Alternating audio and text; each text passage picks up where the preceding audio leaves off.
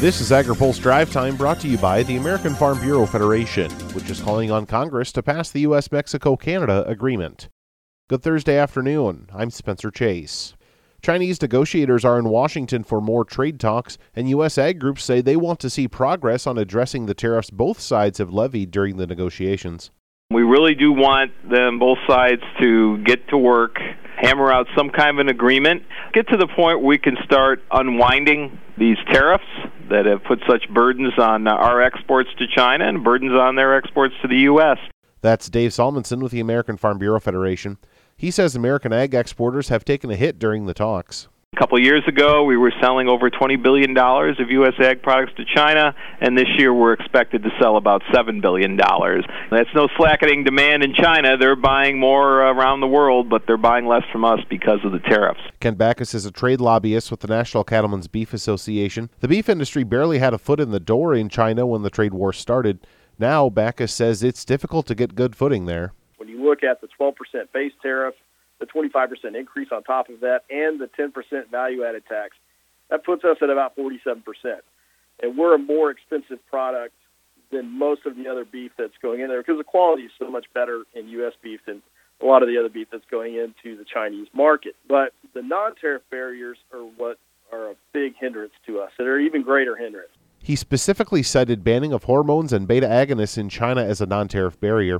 The trade war and other factors are preventing the U.S. from capitalizing on a 2017 agreement to end a long-standing barrier to U.S. beef. Now, before the African swine fever outbreak, the U.S. Meat Export Federation had done some pretty extensive estimates that if we could remove those non-tariff trade barriers, that China would be a $4 billion market for us in 5 years. The negotiations are expected to last through tomorrow, and President Donald Trump says he plans to meet with the Chinese negotiators Friday at the White House. The Department of Agriculture is out with the latest figures on the 2019 corn and soybean crops. AgriPulse's Ben Nolly has more. USDA officials unexpectedly raised corn yield estimates in today's World Agricultural Supply and Demand Estimates report.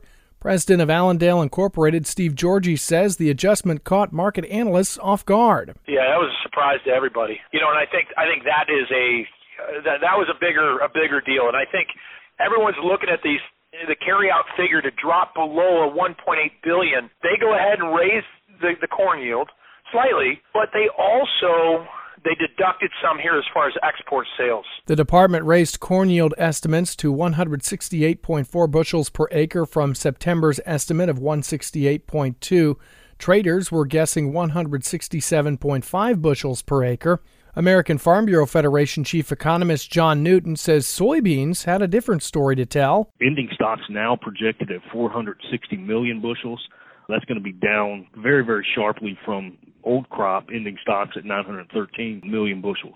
I think a lot of that's driven by a sharp reduction in acreage in 2019 compared to 2018, and then USDA also reduced the yield by a bushel. Moving forward, traders will closely watch China trade talks and the latest winter storm blasting the northern plains and upper Midwest. For AgriPulse, I'm Ben Nully.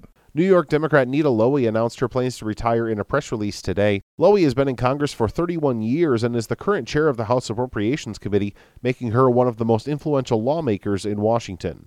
Finally today, the U.S. Grains Council says it has a market with big potential for American ag exports, Tanzania. Katie Wyatt is the manager of global strategies for the council. She says a growing poultry industry there got their attention, but efforts are underway to expand use for U.S. grain in the country. We recently had our first commercial program in Tanzania where we had council staff as well as sorghum and DDG's nutritionists and a trader travel to Tanzania and conduct a technical and nutritional seminar focused on sorghum and DDGs and their uses. Ultimately, she says Tanzania will need some time to develop as a market. Now, here's a word from our sponsor, the American Farm Bureau Federation. Farmers and ranchers are calling on Congress to do the right thing for agriculture and the economy by approving USMCA. On top of a $2 billion boost to American farm exports, passage of USMCA will help farmers get back to the roots of their success. Trade, not aid. That's all for today's Drive Time. For more agriculture, trade, environment, and regulatory news, visit agripulse.com. Reporting in Washington, I'm Spencer Chase.